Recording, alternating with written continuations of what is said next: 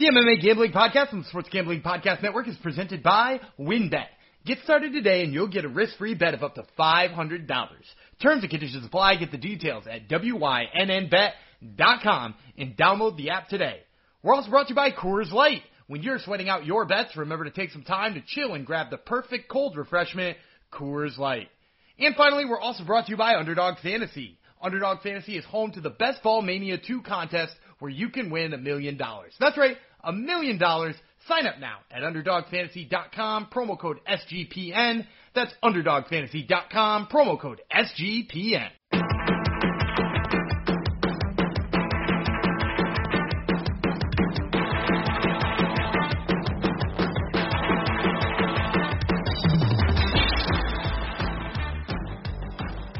Howdy ho, DeGenerinos, and welcome back, or welcome to the MMA Gambling Podcast on the Sports Gambling Podcast. I'm messing up already. How about Podcast Network? It would be called the Sports Gambling Podcast Network. Episode number 42. So obviously it has to be dedicated to, you probably want to say Elton Brand, but no, we'll say Jackie Robinson, obviously. Jackie Robinson rates a little higher than Elton Brand, I think, in general sports fans' hearts. Let's say that. This person who's struggling to talk, his name is Jeff Fox, and I am the host of this show, surprisingly.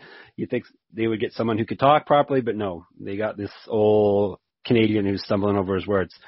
I am the editor and writer at sportsgamblingpodcast.com. I also run the MMA-manifesto.com. If you want MMA-specific stuff, including some gambling advice, you can head over there, and we have a free pick'em contest we run for every event that you can win really swell prizes for. So get over there, all you degens. What else do I have to say to you? I do have a co-host here or actually he's not a co-host. We upgraded him. I don't know why. We kind of did on the air. We upgraded him to a associate host, which I think sounds funnier, so I think that's why we did it. His duties have not changed whatsoever. He's still the same guy who laughs at my jokes sometimes and sighs at them sometimes. We haven't had a sigh or a oof for a little while though. So he's the king of the oof. He's the king of the gogoplata. He claims to be the greatest practitioner in the world of the gogoplata. Off air, when he gets on air, he gets all shy about it, but that's what he claims. What else is he good at? Good at copying naming children from me. Good at copying getting mental dogs like I have. What else does he copy me on? That might be about it. He's a little worse at picking fights than I am, so he hasn't quite copied me on that, but we'll get into that soon enough, I'm sure. And he's not as good at introductions as I am. If you listen to his other two podcasts, Top Turtle MMA or The Prelim Picker, he pretty much gets right to it. He introduces a person with like a sentence, and then that's it. I prefer to keep talking and keeping them on edge. And then all of a sudden, just out of the blue, I'll say, "It's Daniel Gummy Vreeland." Hi, Dan. Hey, what's up, man? Well, how was that? You got angry last. You get upset when it's too long and upset when it's too short. So hopefully I hit the sweet spot there for you. You were right there. You were right there in the perfect sweet spot. I also thought for sure, other than saying Elton Brand, you were either going to say Mariano Rivera or Mo Vaughn. Do you know Mo Vaughn? Oh, I remember Mo Vaughn, of course. Mo of course, Vaughn you do. Being he wore 42 for far too long. Mo Vaughn was one of those guys we stocked up on his rookie cards when he was coming up because we thought he was going to be a superstar, and it didn't quite pan out. Well, because he was like, all right. He looked like one of those like crazy muscle-bound rookies and just slowly descended into fat DH by the time he had retired. Chunky. He turned into our favorite chunky guys. Chunky guy's not as fun in baseball, though, is it? No, because everybody is. Everybody's chunky in baseball. So now I'm looking up Mo Vaughn's stats. Of course, this is what this devolves into. He was All-Star 3 times, so he was all right. He won MVP. Really? He won MVP in 1995. I would have never guessed that. You live in that area, and you were old enough to realize that. Red Sox, so that's true. He had 39 homers, 126 RBIs, 963 OPS, 300 batting average. He really 11 stolen bases. Imagine that. crazy. Yeah, I wouldn't have guessed. Well, I would have guessed the stolen bases because like early in his career, he was actually like in shape. Like I said, he descended into chubby guydom pretty quickly. Top 5 MVP 3 times. He won the MVP the 1 year. Huh. Imagine that. So this is where I guess we've kind of tipped our hand off that we don't have anything planned for this episode. So that's why we're talking about Mo Vaughn. We did mention Chunky Guys. Did you see an Ultimate Chunky Guy fight just got announced? I believe on the weekend. Saturday, I think it was announced. Maybe officially. How did you see that? How did I miss the Chunky Guy announcement that you got to before? Oh, is it Chris? Oh, it's Chris. It's Chris Dawkins versus Shamil Abdurakhimov. Yes, no, I did see that. Yes. Yes, I'm not sure if we had talked about that before because sites release these fight things all at different times it seems. So we may have talked about it before, but yeah, I saw a picture. I'm like, wow, this is amazing. And they showed the two of them together, and like, wow, like a split screen type of thing. Like this is going to be a dream come true for us when we get to break down that fight. I have a question for you, Chris Dawkins. Yes. Not to harken back to our last couple episodes too hard. Is he loose, Chunky? Yes, I would say that. Yeah, he's not really a fat guy. No, but he's not really not a fat guy either. No, man. If any of these guys ever listen to this show, we're like body shaming them for the whole time. Exactly. We're not. If you're into a couple of straight guys body shaming men's physiques, then this is the podcast for you because that's basically where every episode devolves into. What should we talk about this? I guess I hinted last week that we were. Or last episode, actually. We do twice a week for all y'all out there. If you haven't subscribed, make sure you do subscribe to the MMA Gambling Podcast feed. Pretty sure, I keep threatening it, but I'm pretty sure we're going to be off the main feed fairly soon because we want you all onto our exclusive feed here. Most of the podcasts on that network are splitting, or a lot of them are splitting off to their own feeds once they get established. So thank you for helping us get established there, listeners. So I think we were going to go into our process to picking fights and seeing if we can nitpick and figure out ways that we can get better, or are we actually as good as we could expect to get picking every fight? I think maybe we'll head down that road. What are you thinking? I like that too. We can recap a little bit of what happened this weekend too, because there were a whole bunch of UFC vets who blew up the spot too. I was gonna ask you what you watched this weekend. Okay, let's do that first. But first. WynnBET, of course, everyone. WynnBET is bringing you the action of real sports betting with the Wynn Las Vegas experience. Get in on all your favorite teams, players, and sports games. Jonas promos, odds, and parlays are happening right now at WynnBET. Get started today and you'll receive a special offer up to $500 risk-free sports bet. Terms and conditions apply. Get details at wynnbet.com. Okay, Dan, who, even though there was no real major promotions running MMA this past weekend, I'm sure Dan watched plenty of MMA still. Did you not? Yeah, I watched. I said I was going to watch XFC, which I did on Friday. That was a fun card. They're on Fox Sports now in the States, or Fox Sports 2, I think it was technically.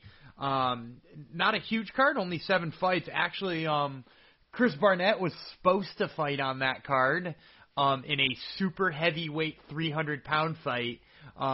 And his opponent still did fight, who was Brett Martin, who is a LFA guy. And I think the combined weight of the two guys in the fight was like 606 pounds. If you haven't gotten a chance to like look at, it was Marino Eatman. His last name is Eatman.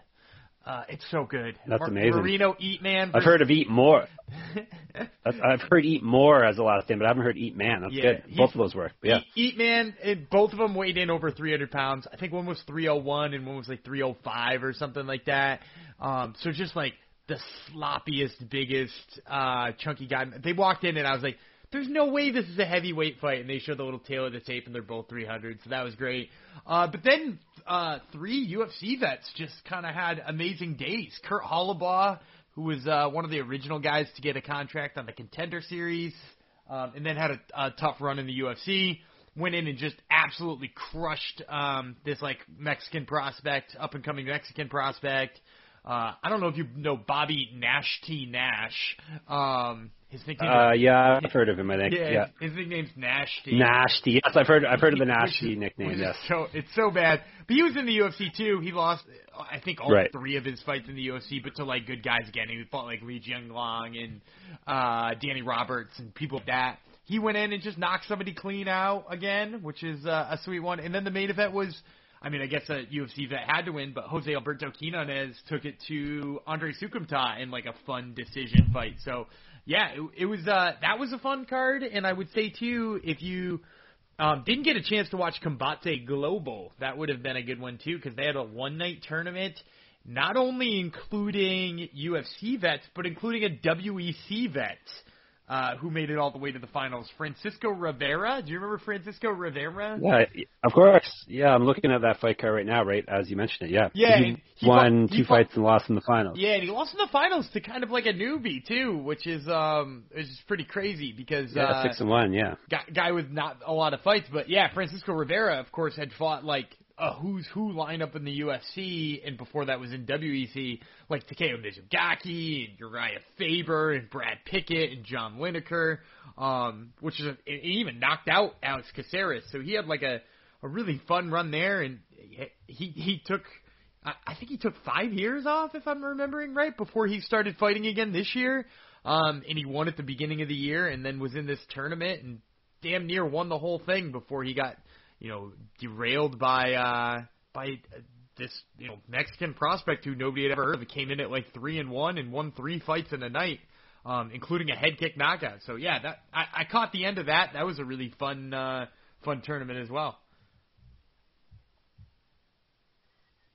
And Dan does have a family and a regular job and an extra job plus all this stuff, and he still watches Combate Global and whatever else. Did you see is there any prospects that we should keep an eye on that you saw this weekend, or was it basically UFC vets crushing these young prospects? Well, I mean, I guess the guy who won that tournament, David Martinez, is probably worth keeping an eye on, especially because Combate keeps sending guys to the UFC too who I don't think they've got a great record in their debuts. I think somewhat because they all kind of have taken short notice fights, but like all of them have been hyper active in like wild men in there, really fun to watch. Like Marcelo Rojo is a good example. Like that guy went in there and just tossed hands for 15 minutes, and yeah, he didn't win, but like a lot of fun to watch. So I think that type of prospect is probably in Combate too. But the only other one I thought of is, while I just said he weighed 300 pounds and looked ridiculous, Brett Martin is 10-1. He's a heavyweight. He looks adequate. And pretty much that's all you need in order to make it to the UFC at heavyweight. So I wouldn't be surprised to see him sign there for a fight in, I don't know. It wouldn't surprise me to see him on the Contender Series, put it that way. Are any of them savages that you saw, though? Maybe the Martinez kid? Is he a savage or a beast or a killer? Head kicking a veteran like Francisco Rivera out cold during your third fight of the night, I guess probably puts you pretty close there. And he's young and yeah, so maybe he's a savage, but again, I think a lot of that just has to do with time. The jury's kind of out on him before we really know. Okay, so no, but we can't really say there are savages yet. Okay, that's fine. No, I didn't see any savages. I don't think. Beasts, or killers, or I think that's it. All right, so how do we pick winners for fights? First of all, should we be happy with our results? Overall, we're picking every fight. So we've picked 100 of the fights that actually happened. We were almost at 200 fights for the year, 196. I hit 55%, you hit 52%. Should we be happy with that? I always think like I should hit 60%, but then when you see people who are picking other sports every game, they seem to like be happy if they're just like over 50% or so. So maybe we should be happy with this. Maybe I'm hoping for too much. I think so. I'm not 100% satisfied with it, right? Because in order to turn a profit, if you were doing this ridiculous pattern that we are, you'd probably have to be close to 60 to 65%, right? To be even, because some of these guys are massive favorites. So even if we're over, we're probably still not winning money.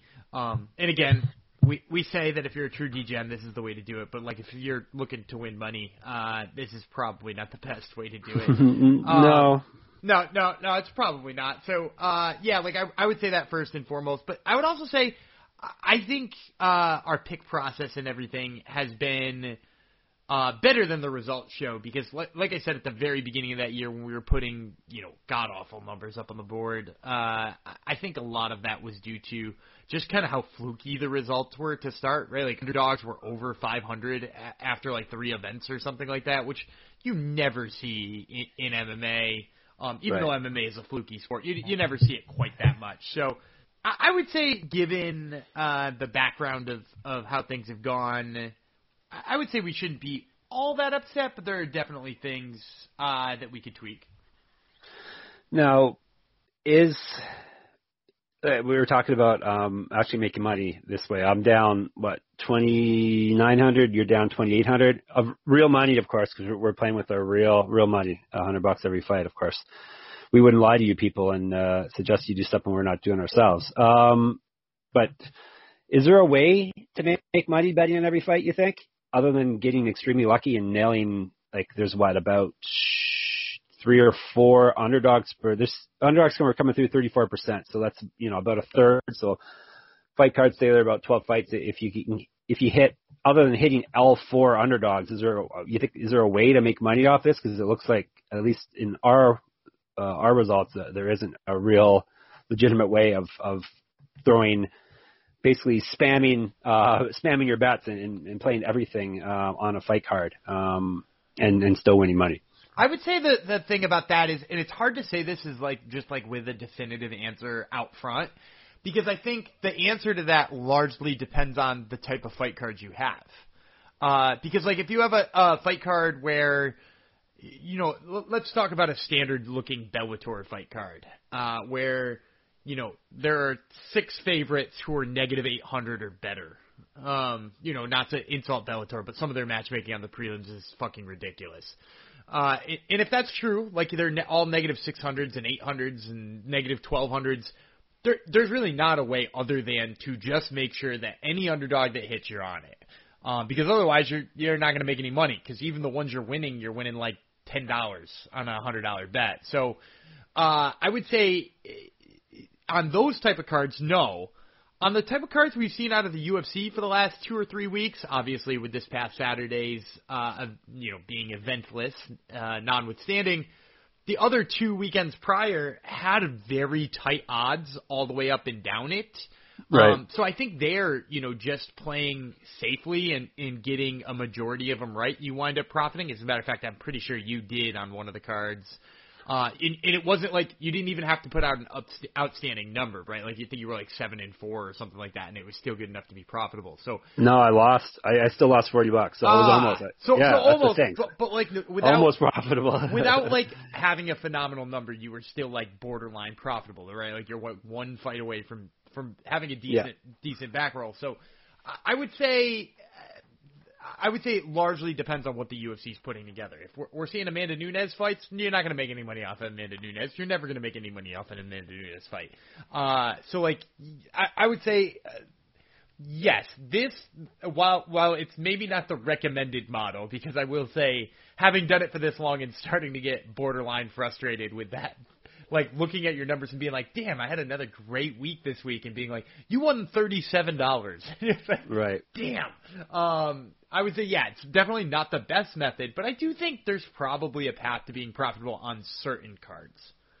And obviously, we tell you that you're married to this format. You have to bet $100. So obviously, you can bet as little or as much as you want per fight. So if you're really high on one, you can obviously throw more money on that. And if you don't like one fight, you can always steer clear of it. But so I don't know if we should change up how much money we're allocating for each fight we're betting, or if that's going to make it too complicated for people and they just care to hear who we think is going to win a fight. I mean, I think the process that we do is, and maybe we're peeling back the fourth wall a little bit too more here. I think the process of forcing somebody to do this is enlightening, right? There are so many shows out there who tell you, I don't know. I would lay 800 units on Amanda Nunes to win $3. And they're like, oh, look, I was profitable this last event. And you're like, yeah, of course you were. Like it's easy to just pick that. But, like, this is a good way of looking at every single matchup. And also, like you said, we give you this is what we would do with $100 if we were putting it on every single fight. I mean, like, when we put it on every single fight, right, because we obviously do that. Yes. This is what we would do, right, with $100, but there are guys we're obviously high on. Like Jeff's locks you should listen to each and every week. You should ignore mine. Yep. But, like, there are good parlays, there are good props in there, too, that we've hit.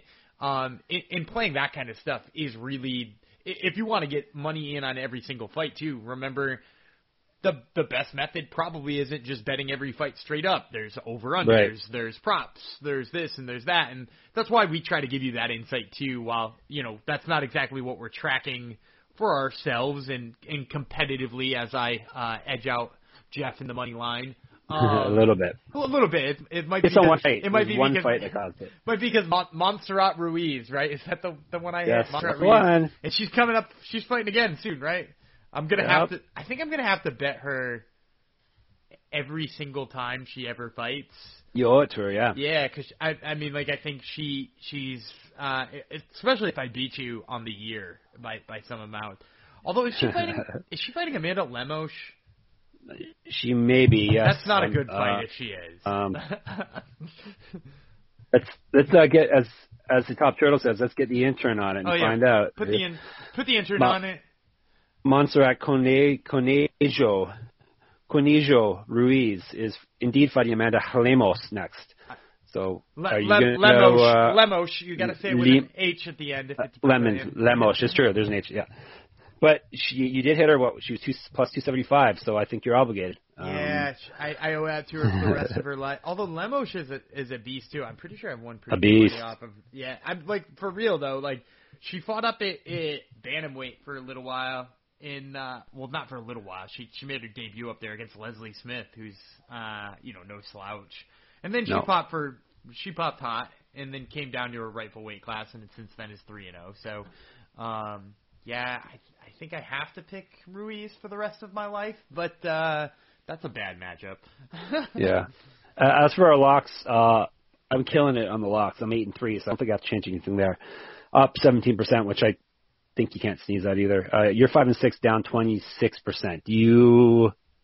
Where are you going wrong with your locks? Just bad luck? Because we're only talking 11 fights, or it was 12 weeks? I think one of them fell through. The first one fell through.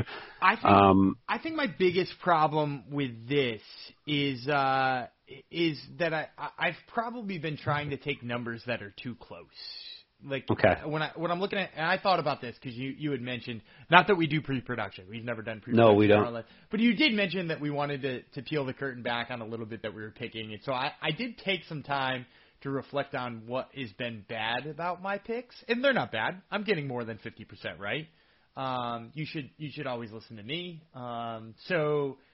But on the locks, I think I've constantly been searching for somebody in that like negative 130 range, so that when it the money comes back on it, it's coming back around $65-$70, instead of somebody at the negative 200 range where you're coming back at the negative $42 or something, or positive $42 on the return. So yeah, I think some of it is just like not picking the person I'm most sure about with value on their odds. I've been picking the person who is closest to even money. Like when I took Jamie Pickett, I did like Jamie Pickett, or mostly I just hate Jordan Wright. And like, did I have a really good feeling in my heart about Jamie Pickett? Hell no. He lost 2 or 3 times on the Contender Series. So like, is he an elite level UFC talent that I can feel good about picking every time? Definitely not. But I was like, oh, he's like even money or better. So like if I use him as a lock, I'm going to, get plus 112 in my lock column. And, like I think I've been thinking a little bit too much about that. And I think I just need to feel free to pick somebody negative 180 or negative 200 or negative 220. Just make it a legit lock rather than being too fancy. Yeah, I was going to say lock is supposed to be your safe pick, right? Yeah. instead of I got off on a hot run, so now I'm making very conservative picks because I'm already up money. But I think you may be trying to dig your way back too fast, which obviously is what gamblers do, right? They double up their efforts to try to get back money that's already out the window. So maybe the lock pick has to be a safer pick. Not that I want to give you advice to beat me in this fun little contest of ours, but I always view it as I try not to take the Amanda Nunes of the world, minus 1,200 or whatever, but I still want to pick one that's decent money coming back, but I always try to pick one I feel safest on winning an actual fight, regardless of the line. Yeah, and I think that's probably the intention I had going in, and you're 100% right with the quote-unquote dig yourself out mentality. That's It's just a mentality you fall into, and sometimes a week off from looking at the lines is helpful to remember that. You know what else might help you, Dan? Relaxing with the Coors Light. Do you ever feel like you're always on, Dan? What do you do when you need a moment to chill? How do you like to hit the reset button to get ready for what's next, which be normally another UFC event for us to break down? There's only one beer out there that's literally made to chill, and that's Coors Light. The mountains on the bottles and cans even turn blue when your beer is cold. That way, you always know when it's time to chill. When you need to hit reset, just open a Coors Light. It's mountain cold refreshment made to chill. Coors Light is one I choose when I need to unwind. So when you want to hit reset, reach for the beer that's made to chill. Get Coors Light in the new look, delivered straight to your door with Drizzly or Instacart. Coors Light Brewing Company, Golden, Colorado, and as always, celebrate responsibly. How was that for a segue? Pretty slick, eh? It was very well done. All right. You were talking about Bellator and stuff. Do you ever play other? If you are willing to give away this info, do you ever bet other promotions other than UFC? And is there money to be made in other smaller promotions or even regional promotions? Yeah, so what I do and I try to stay away from the real small promotions. Like LFA is probably as small as I go. Okay. And it's hard to find lines for anything smaller than that anyway, without belonging to 30 books or something like that. But I would say, for Bellator or PFL, things like that. For me, I like to look at those and again, I think because there are such large mismatches so often, it feels impossible to go take any money home going there and just betting a few favorites, in getting anything substantial, because there are upsets in pretty large lines. I think it's mostly just shopping for fun underdog numbers. Recently I really liked that Renan Faria versus Fabricio Verdum, so I had a little bit on him. He was plus 220 against Fabricio Verdum. He won/didn't win, so you can take that with whatever it is. But I think on the regional circuit in Bellator, one of my favorite Bellator bets was betting against Royce Gracie's son when he was fighting this northeastern local guy named Trevor Goody, who's, despite his last name, not all that good. And he was plus 450, and he wound up winning by a knee that was almost kind of fluky. But I think if you're out there shopping for fun underdogs that just make the night a little bit more interesting, that's kind of what I use small promotions for. I don't ever think of it as trying to find value at a negative 700 favorite, or looking for a guy at 270 who actually is worth 270. Those numbers on a lot of those regional shows are all kind of crazy. Do you find numbers are more out of whack with these, or do you find any numbers that jump off the screen at you wow, this is handicapped all wrong? Because you would assume there's a lot less money coming in to actually fine tune and adjust the line to where it should be. I would say no. I don't find all that many unless I jump on them early, or like I said, I like an underdog, because I feel like what you find a lot on some of these shows, and I could be completely wrong, but in my anecdotal evidence on a lot of these, what I've noticed is anybody who is a favorite going into the fight tends to get money dumped on them no matter what. So the line just gets wider and wider and wider and wider. So like I said, if you'd like an underdog, it's fine. There will probably be a bigger underdog pretty soon. But like you see a lot of these guys, you know, like the big Russian guys who show up on a Bellator prelim against some no name who's 2-2, and then like, or you know, like they hire their 80th, you know, D1 wrestler commit, you know, straight into the MMA. And they're super hyped, you know, the future Aaron Picos. LFA just had one of those. His name's Bryce Meredith. He's from Wyoming, University of Wyoming, trains in the lab. Same thing. Like, they come in as a favorite because they're fighting somebody they should be, and they've got a great pedigree, and they open at negative 300, but everybody knows them because they got a little bit of hype, plus they've got a crazy Russian name or a D1 pedigree.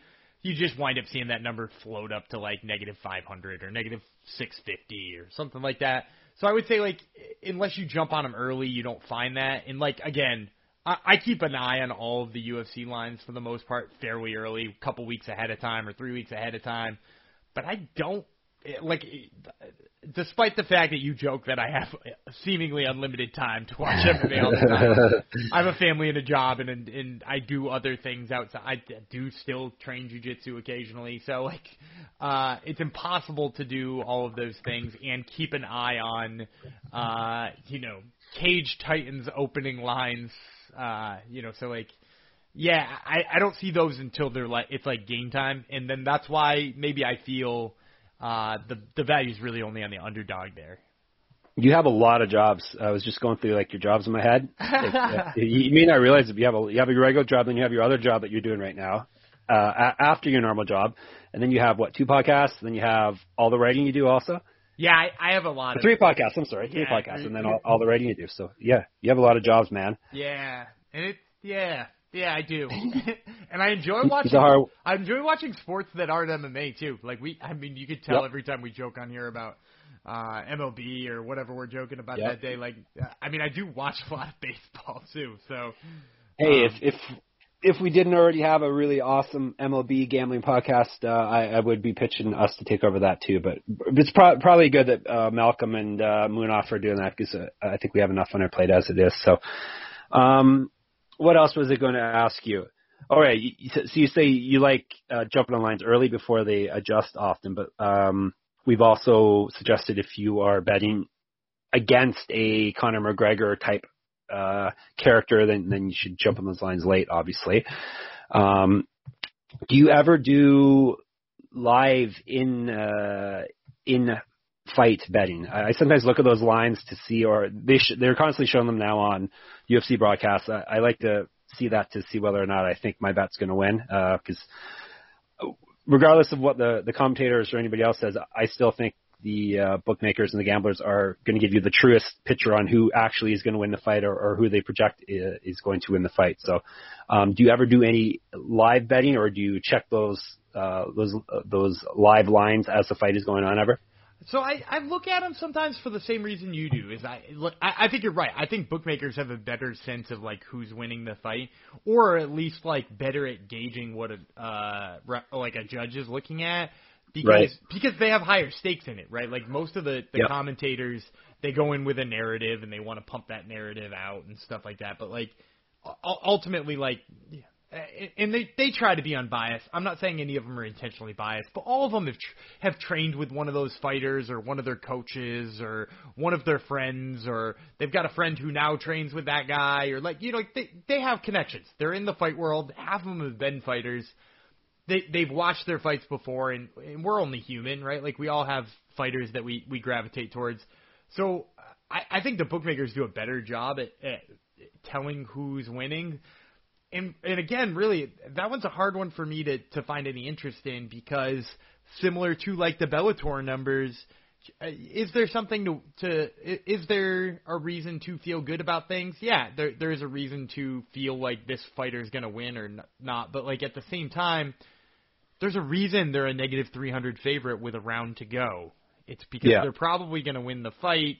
It's MMA, so like anything could happen, but like why would you even feel interested in the underdog at that number? And like again, the return on the investment there is just so small that it winds up deterring me. So I like looking at those numbers. I feel bad for the guy who used to tweet him every time and get his tweet shown in the corner, and now they've just put him right into the broadcast. I think is it Jed I. Goodman? Yes, it was. Yeah. He, like poor bastard, like, had his tweets up there all the time, and now they just made it part of the show without even giving him credit for it. So, yeah, like, I like looking at him for the same reason as you, I think. How have you noticed how quickly do they change? Like, if you see someone moving into a submission, does the line change super fast, or can you jump in on something if you see a guy or gal setting up on a submission? Because sometimes it takes a while for, like, Antonina Shevchenko, that took forever before she actually got finished in that fight. Is there a chance to ever? You may not know the answer to this. Is there a chance to ever hop in on these before the line gets adjusted? I've seen mostly when like rounds start, there's like large chunks of time where it locks, so you can't. While they're like waiting to adjust it. You know, like you see that sometimes if you're like looking at live lines in NBA. Right. Which I actually think is a little bit more beneficial. Not that I'm again touting that everybody should follow my advice for gambling on sports that aren't MMA, because we have great shows that tackle all of those topics, which are not hosted by either of us. But in those cases, like, you can see a run is about to happen in basketball, or you can be like, they just turned the ball over a couple of times or got cold real quick. They, you know, like, Lillard's going to start hitting soon. There's no way he's going to stay this cold the whole time. So, like, you know that, but, like, in an MMA fight, if somebody didn't get going in the first two rounds, like, being like, oh, yeah, he's due in the third round is just, like, not a thing. Yeah. How often do we actually see that? Like, how often do we actually see a fighter, like we saw Anderson Silva, obviously, against Chael Sonnen, but that stands out probably because it was such a rare thing. How often do we actually see someone pull off a miraculous comeback at the end of the fight? It's like they always say, well, you're always in it, and that's always the corner and the coach's excuse for never throwing in the towel or stopping fights, because the fighter could pull it out. But, you know, how often does that really happen? I don't have numbers here, but, you know, like, I think you can count on one hand recently how often the fighters actually turn it around and pull a victory from the jaws of defeat. Yeah, I feel like, first of all, it's like never. Right. And second of all, I'm not even sure Anderson Silva qualifies under that. I'd have to go back and watch that fight, but, like, he got taken down a bunch of times, but he never looked like he, like, wasn't in that fight, right? Like, was Chael Sonnen hitting him with ground and pound? Was Chael Sonnen tagging him on the feet? You know, like, I even feel like in that fight, you like, kind of had a sense that Anderson could win whenever. Plus, he's Anderson freaking Silva. Right. Yeah. But, yeah, you're right. Like, I don't know that I've ever seen... I mean, like, there's the odd chance where a guy has clearly won rounds 1 and 2, but you can tell his cardio is waning, and you're like, I don't know, maybe the other guy will finish him. Which is sometimes when you see those draws where you see 10-9, 10-9, 8-10 in the last round. Right. But yeah, like that. You're right. That the like big wild. I'm pretty sure was Darren Till one of those. Darren Till, Nick Dalby. That's a good one. There you go. I drew one back up from my memory bank. Darren Till's draw with Nick Dalby is like one of the only real examples of this I can tell. But yeah, you don't, right? Like, this is just not one of those situations. So, yeah. So that's why I hate the live lines. Yeah, I was going to say, so I guess in conclusion, probably there's not any money to be made live lines because the person who's obviously winning, their number is going to be getting way higher than whatever it was when the fight started, and there's no real point getting in on it now, and like for the small risk that they may lose, and there's really no chance that the underdogs. On the flip side, the chance of the underdog actually coming back and winning is so rare, it's not worth wasting money on that either. Yeah, the only time I will say that and this is the only time that I've ever felt enticed by MMA live lines, is that, like, if you watch a fight and you are on the favorite already, and then the underdog, you know, clearly edges out the first round in a way where it's clear that they won the first round. Sometimes you see that second round open up with weird numbers. So, like, you see the favorite now as an underdog, and you're like, well, right, he just lost a close round. Or maybe that underdog is still an underdog, and you're like, didn't he just win that round?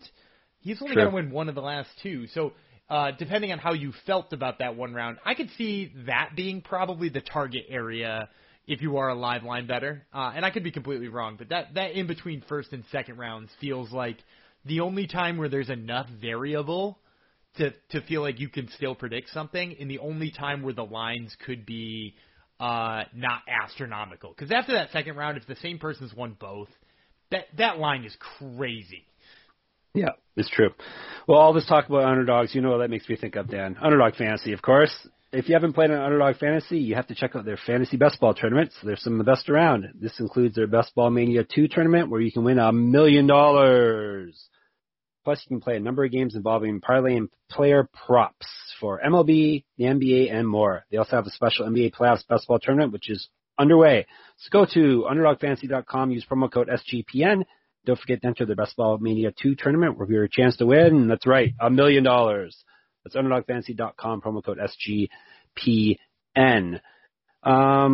Maybe let's take a peek at these stats that I have been running for the past year and a half, I guess we're up to now, on trying to predict who is going to win a fight and see if we can glean anything from here that's surprising or not. Leading the way, the top predictor still of a winner of a fight is striking stats, having superior striking stats on UFCstats.com. You look at a matchup between two fighters. There's 4 striking categories in there. Strikes significant. They're all significant strikes. Significant strikes landed per minute, I think it is, right? Yeah, per minute. And how many strikes a minute, and then their striking accuracy and their striking defense. So you got 4 categories there. I compare the two fighters. Whoever wins the most categories, I consider them the better striker, at least on paper. And I mark them down as striking being in their favor. So maybe kind of primitive, maybe simple, but it seems to be effective because we're at 67% now that strikers, people who win what I just told you about actually win the fight when it goes down. Now, is this surprising at all to you, Dan, or does it make sense? It makes sense. The old adage of like every fight starts on the feet or every round starts on the feet even is one that matters. But I also think too, I bet you if you took these numbers and, you said you've been running them for a year and a half. I bet you if you ran these numbers into the earlier era of MMA, and I'm not talking about going back to Royce Gracie or Ken Shamrock or even, like Tito Ortiz, but if you ran it back to like the Brock Lesnar era, I think you would find those numbers didn't hold up. I think you'd find a lot of guys in that era who were crappier strikers, almost, not bad strikers, right?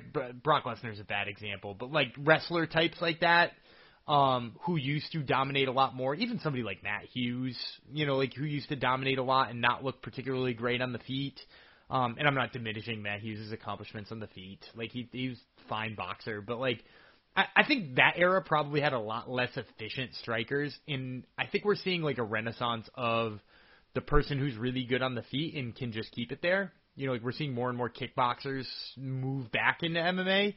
Some left and came back. Some started in kickboxing. You got a couple of the city kickboxing guys in Israel Adesanya and Brad Riddell, who had like kickboxing and Muay Thai careers. You even have, women who have started as kickboxers or Muay Thai specialists, like Loma Lukbume, had like 100 fights in Muay Thai before she came over. And like, there are a lot of, Dustin Jacoby had like a real kickboxing career with Glory where he, I think, won a title in Glory. Chase Sherman bare knuckle boxed. There's a whole bunch of people now who are making the switch from like high level striking arts into MMA. So I think it makes sense now that we're seeing like a lot of those types do well. I also think too, we've seen, and this might be a larger change too, we also have seen like a real shift in the body type that is most successful in the UFC. And chunky guys, right? Yeah, of course. You have to be as chunky as possible. No, in all honesty, like if you go back like 10 years, right? Like there was no heavyweight who wasn't successful who didn't look like a juice box, right? Like right. Like and I mean that in both senses, right? Like he was shaped like an actual rectangle, like a juice box is, but also looks like they're juiced to the gills, right? Like and they might not have all been, but like that was like the type of successful heavyweight. And then since then we've had like people who are longer and leaner and not a whole 265 pounds, like be successful, and that like long lean frame seems to have carried out through like all of the divisions as like I don't want to say it's the right way you should look, but like if you look at a lot of champions, a lot of them have very long frames, and it's probably because what you're talking about, like they're able to be effective in the striking, not get hit, have better stats than the other guys when it comes to that, and keep enough distance that they don't get taken down. You know, like even people like Aljamain Sterling, you know, and maybe he's not the best example of a champ right now, but even Aljamain Sterling, like he's got exceptional reach and like worked on his boxing, and that's how he beat Jimmy Rivera a few fights back. So then you got Adesanya, who's really long, and you know, like Charles Oliveira could not be more long than he currently is, right? Like that guy's built like a praying mantis. So yeah, I think we see more and more of that, which makes sense that there has been this change to, you know, strikers having a more successful time. There you go. Maybe we need to lean more into picking, going with the stack. The 67% that's an insanely high success rate for winners. Now, we can't always do it because often fighters are tied in categories, so there is no clear winner, or there's a new person entering the octagon, so we don't have any stats for them yet. So, but I'm thinking, at least for my sake, maybe I should lean more into this because I tend to go against it more often. I go with who I feel should win rather than what the numbers actually say on the screen here. Yeah, I definitely lean. And here's the bad thing about me, too, because I'm a grappler and I enjoy grappling much more. I tend to lean heavily on the wrestling and who's going to be controlling the wrestling. And so I think a lot of this just, yes, first of all, we could be using this more. Second of all, I do think it just needs to be contextualized, too, because, you know, you mention it when you read off the stats for every fight, and you guys can hear that, of course, on Wednesday night or Thursday morning when the next episode of the upcoming fight card drops. But, you know, you mentioned when you give me those odds that you say, you know, of course, this is a very small sample size. There's only one fight. Right. So when we have a sample size of, like, 5 fights on each side, you're right. That's probably the instance where we could lean a little bit more into this. But like in those earlier fights, I think that's probably a time where they can be ignored a little bit more. Not on the flip side, but adjacent to this, active strikers. I also started tracking fighters who land more punches. Very simple, land more punches than their opponent. I thought that would be like a slam dunk for picking winners, but 53% Ronnie at. 93 and 82 they are. So I was surprised by that. I figured fighter who's more active is obviously going to potentially land more knockdowns and or knockouts or TKOs, that type of thing, or the judges are going to go in their favor because they're more active coming forward and striking. But 53% surprises me.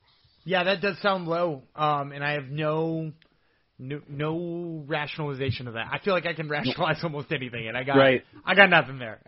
Yeah, well, I just thought I'd put it out there. So, betting favorite 66%. That basically just tells you how good bookmakers are, and like Dan and I were saying earlier, you can trust bookies and gamblers on who actually is going to win the fight or who is currently winning a fight because they have money invested in it. So. But on the flip side of the favorites, that means you got 34%, so about a third of the fights on every card ends up in a underdog winning. So you got to try to pinpoint at least a couple of those fights per card if you want to get very very rich and powerful and buy yourself a private island and private jet and all that stuff. So just like Dan and I have. Here's a surprise one: fighters that miss weight have only won 36% of the time. So you'd think like the whole benefit of cutting weight is so you can theoretically be bigger than your opponent the next day in the cage, but obviously that's not the case because everybody cuts weight, so everybody's basically the same size anyhow. So it's almost like a nuclear arms race type of thing. But fighters who actually don't, who come in heavy, you'd think would have an advantage because either they didn't work as hard cutting weight, or they're going to be the bigger fighter the next day, but they are losing and they're only winning 36% of the time. Where it's fair. It's 45-45 45 instances too. So it's not a super small sample size at this point. Super small sample size is another good tongue twister for you. So there's 16 and 29. Do you find this surprising? I don't, because typically, that narrative that pops up on Twitter every single time somebody misses weight, I hear it every single time, and I just don't buy it. That one that they stopped trying to cut weight, or they're going to be real huge because they must have put on an extra. If you've ever cut weight doing anything, wrestling in high school, a jiu-jitsu tournament, a kickboxing match, if you've ever tried to cut weight, your body feels awful. So I can only imagine those who are doing it and not succeeding, it's got to feel even worse. You got to imagine that they, and that's the way I try to think about it when I see somebody miss weight. I'm like, oh, that's a bad miss, and we've even seen people pass out on the scales, and even if they're not doing that and they look healthy, they're not. They're not there. So, I'm not surprised that number is so low. I mean, it might be even a little lower than I thought, but I would expect people who missed weight to lose more often. Plus, it could be indicative of an injury, a pre-existing injury that they have coming into a fight, so they couldn't work as hard, or they couldn't work on cardio, or they could barely train in the gym leading up to the fight. A lot of times you hear about that after the fact, that a fighter came in heavy because they were injured and they couldn't get into the best shape of their life. So that's something to keep in mind also. So if unless you see a line that's very favorable, or a line you think is going to change very quickly into less favorable for you, I would always suggest hang off on betting until at least after the weigh-ins, which usually are like Friday mornings before a Saturday fight, and check out how everybody looks, check out who made weight, who didn't make weight, that type of thing. It's pretty, 64% is a pretty high number there for people missing weight to lose their fight. Almost the same late replacements, already winning 63% of the time. They're losing 63% of the time. 36 and 62 are late replacement fighters. That it kind of feeds into the narrative. Obviously, there's different levels of late replacement. I made this anyone with less than a month to prepare for a fight. There's fighters who take fights on a day's notice. There's fighters who haven't been training and they take a fight in short notice. There's fighters who've actually been in training camp waiting for a fight, and they pick up a fight short notice. So there's obviously different types of late replacement fighters, but in general, overall, not to get too micro with the data, they are only winning 37% of the time. I don't think this is really a big surprise at all. I don't think so either, but I think that part you mentioned about contextualizing it is so important again to just like when we're talking about the striking stats and whether or not those are big or small numbers, knowing what kind of late replacement I think is super vital, right? I picked Chris Barnett to recently win over Ben Rothwell as a massive underdog, and he was a massive underdog largely because people were talking about him being a last-second replacement and being a big fatty. But you also have to remember he was getting ready for a fight that took place this weekend. So, I mean, he got bumped up a week, had a 1 week shorter training camp than he had originally intended, but that's not a huge change for him, right? The type of opponent he had changing is probably not fun, but Rothwell dealt with that too. So, while that one didn't work out for me, I'm totally fine with that kind of late replacement. You could say the same thing about Montserrat Conejo, who we've talked about extensively. She was a late replacement in that fight with Cheyenne Bays too, which is why she was a big underdog. But she was also in training camp for a fight. So yes, there are late replacements that aren't the worst bets ever. But it's not surprising that number, especially when you include people who did David Dvorak beat the shit out of last weekend? Right, yeah. I can't remember the guy's name anymore. That poor bastard had 4 pro fights and was taking the fight on 23 hours notice. That's an obvious one, right? And at no point would you ever even consider his giant plus number, whatever it wound up being, is even mildly enticing. So again, contextualizing everything is sort of the important game when looking at these numbers. Same thing with the next thing, younger fighters, 60%, which is kind of high if you ask me. The younger fighter wins 60% of the time. I don't have the exact data, but I would assume the bigger the gap in age, the larger the winning percentage for the younger fighter is also. Yeah, and I bet you if you go back in time, this used to be. I bet you the gap used to be even bigger. You know, like you said, it is 30% now or 60% now. You said. Yeah. Yeah. And I bet you if you go back a little while longer, it used to be even more. But now, because sometimes the UFC signs super young people, right? Like we got the Chase Hoopers of the world in there and the Macy Barbers and that type, and they always take a prospect loss somewhere in there. Whereas Right. the UFC used to not sign anybody until they were 25 or 26, and then when you're younger at 26, you're probably also in your prime and not susceptible to that prospect loss to a 32-year-old or 33-year-old. So like I bet you that number used to be even bigger and is reverting a little bit closer to straight up even. Yep, very well could be the case. Grappling, same as striking stats earlier, but I do the same with grappling, which the stats they have for grappling on UFCstats.com are takedowns landed, obviously. What else do they have? Submissions attempted per fight, and then they have takedown accuracy and takedown defense accuracy percentages. So the grappler, 57%, so it's 10% less than striking. So basically, if in doubt, go with the striker, as I think we said before, even though Dan is a grappling nerd. Yeah, when in doubt, that makes sense, but doesn't mean I like it. No. Taller fighter wins 54% of the time. Not 90 and 78, so it's something. It might seem silly, but it's, 54% is not bad. It's better than Dan hitting on his fights. Yeah.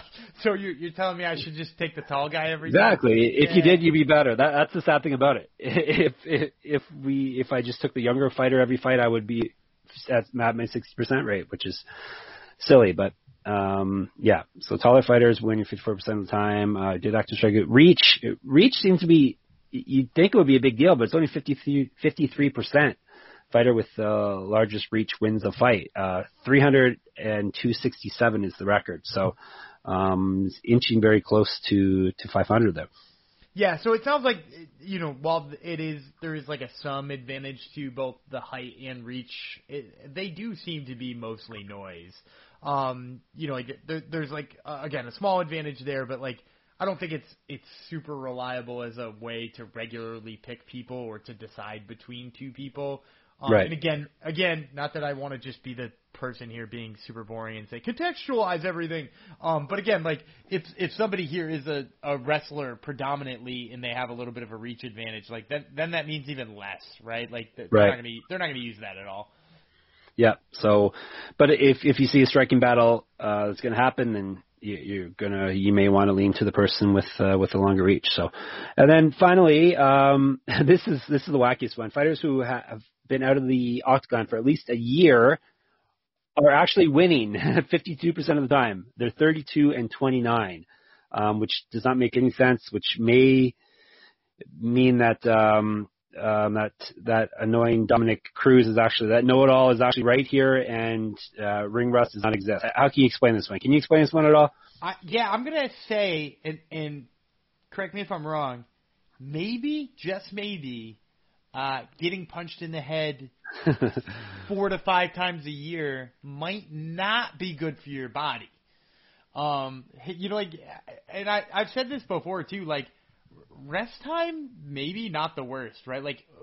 For as far as hype goes, it's terrible. There's a reason why you remember the name Kevin Holland right now. That's what I was just gonna mention him. Maybe he needs to take heed to this. Maybe someone needs to at him with this data, because he has no time to recover and he has no time to work on his awful wrestling defense. Right. Whereas too, you've seen guys who are right now on maybe not winning streaks, the same as Kevin Holland, but on 2 or 3 fight winning streaks, coming off a head kick knockout, who've taken a year off or more. I'll spoil an interview I've got coming up on Top Turtle MMA. I talk with Claudio Puelles, who, ask the average MMA fan if he knows who Claudio Puelles is. But the dude is on a 2-fight winning streak, including a nasty knockout in his last time out. So, should he have more hype behind him? Sure should.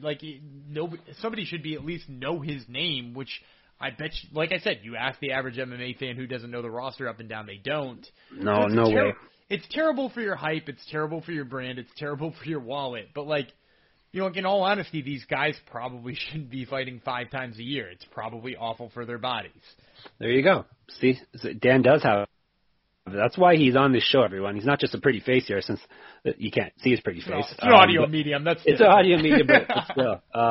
He brings the goods. Like, we didn't plan any of this in advance either, and I just throw things at him, and he brings the goods. So he could be lying half the time, but he sounds good when he says stuff.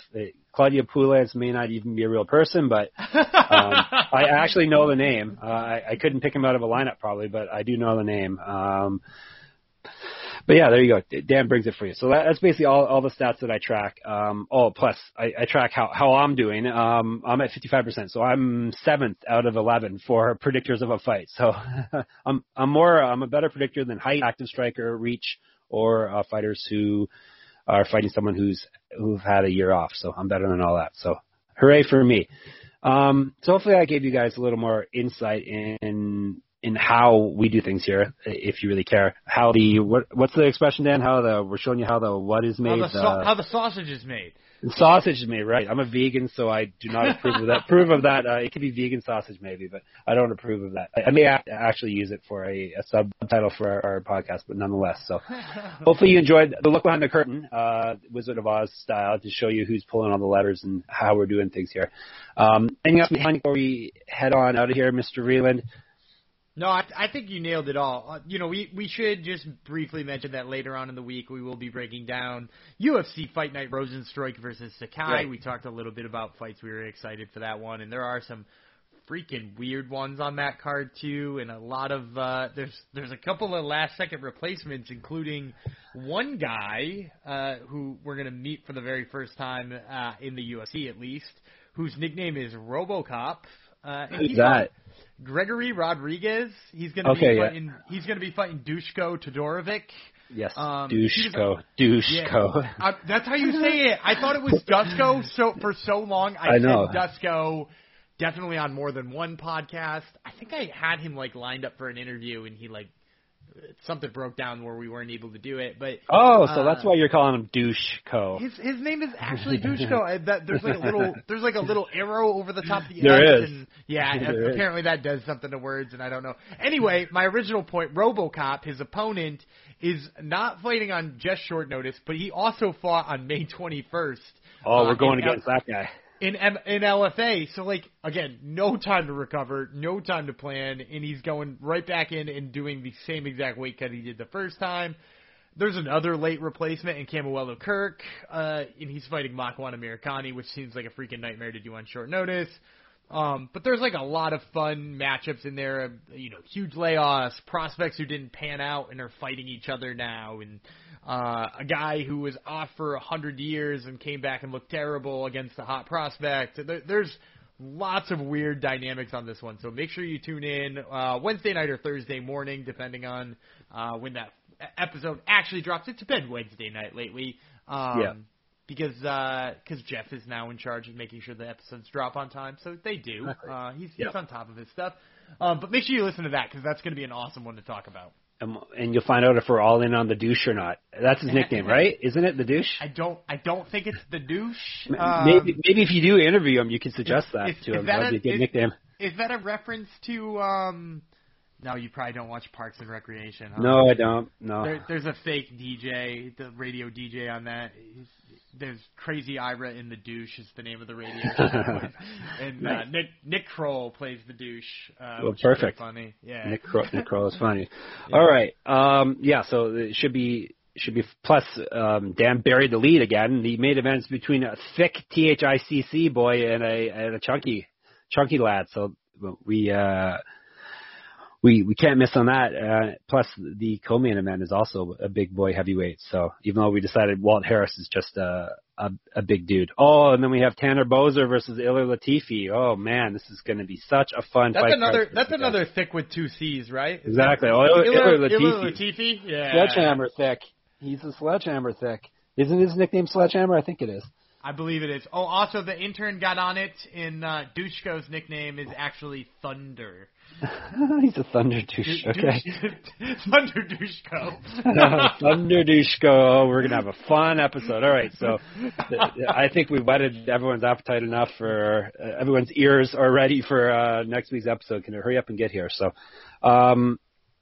That'll do it for this one, episode 42. Hopefully Jackie Robinson would be proud of us if he was alive today to hear us talking the way we just talked. And hopefully you guys got some insight and you can start cashing fat betting slips or virtual betting slips. All right. In the meantime, your homework, I always leave you with homework.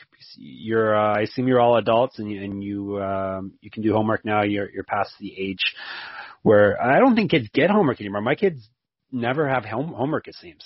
Is homework a thing? Do you know, Dan? I know your kids are younger and they're not in school yet. But it is still very much a thing. Is it? Okay.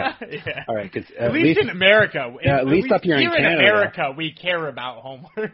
But as my son says, everything is homework at this point because he hasn't been in school all year. He's been virtual learning, so he's working from home as it is. So, all right. In the meantime, your homework, like I said, you can listen to Dan's podcast, Top Turtle MMA podcast. Who's on this week, Mr. Vreeland, this coming week?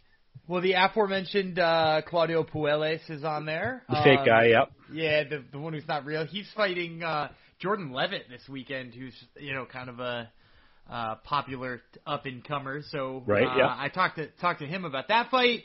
I also have another one that might work out, but if it doesn't, I have one in the chamber as well with a fighter from UFC 263. I interviewed Luigi Vendramini, who, despite having the most Italian name in the MMA, is from Brazil, and he talked about his family in Brazil. So that'll either air this week along with Puelles or the week after. So keep an ear out for both of those. And Dan's got one in the chamber, so we better hurry and get this finished, right? Also, Prelim Picker will be back this week, I assume. It will have a amazing co-host, I'm sure. It won't be as amazing as last episode, but I'm sure you have someone lined up who's very knowledgeable in the sport. Maybe not as personable, but knowledgeable nonetheless, right? Yeah, they're knowledgeable. They're just not as great as my previous host. Of course. And read all their stuff, sportsgamblingpodcast.com. We're knee-deep in NBA playoffs, so we got a bunch of NBA playoff stuff. We got your baseball stuff. We got football never ends for you Americans, so obviously there's tons of football on there. And horse racing seems to be popular every month, so I think the Belmont Stakes is coming up, so we'll have articles on that. Our horse racing guy, Malcolm, who also hosts the MLB podcast, he nailed even though the horse ended up being a cheater, he nailed the winner of that Kentucky Derby thing in Majig they did a few weeks or months ago, so he knows what he's talking about. So check out the stuff there and go to MMA-manifesto.com, obviously. Make sure you enter the Pick'em contest, which will be going live on Monday. Sports Gambling Podcast is actually sponsoring it, and they're giving away a $50 gift card to whoever you want. So make sure you hop on there. Player contest at the very least. Check out the awesome articles that Dan and myself and got a bunch of other writers all around the world that are contributing to the site. So hop on there. And I think that pretty much about does it. Dan made me do the buy last time. The buy. I just said the buy. I think I need to stop talking. I'm going to let Dan do the buy now. Oh, yeah. I am Dana Goodby Freeland. He is Arctic Jack Fox.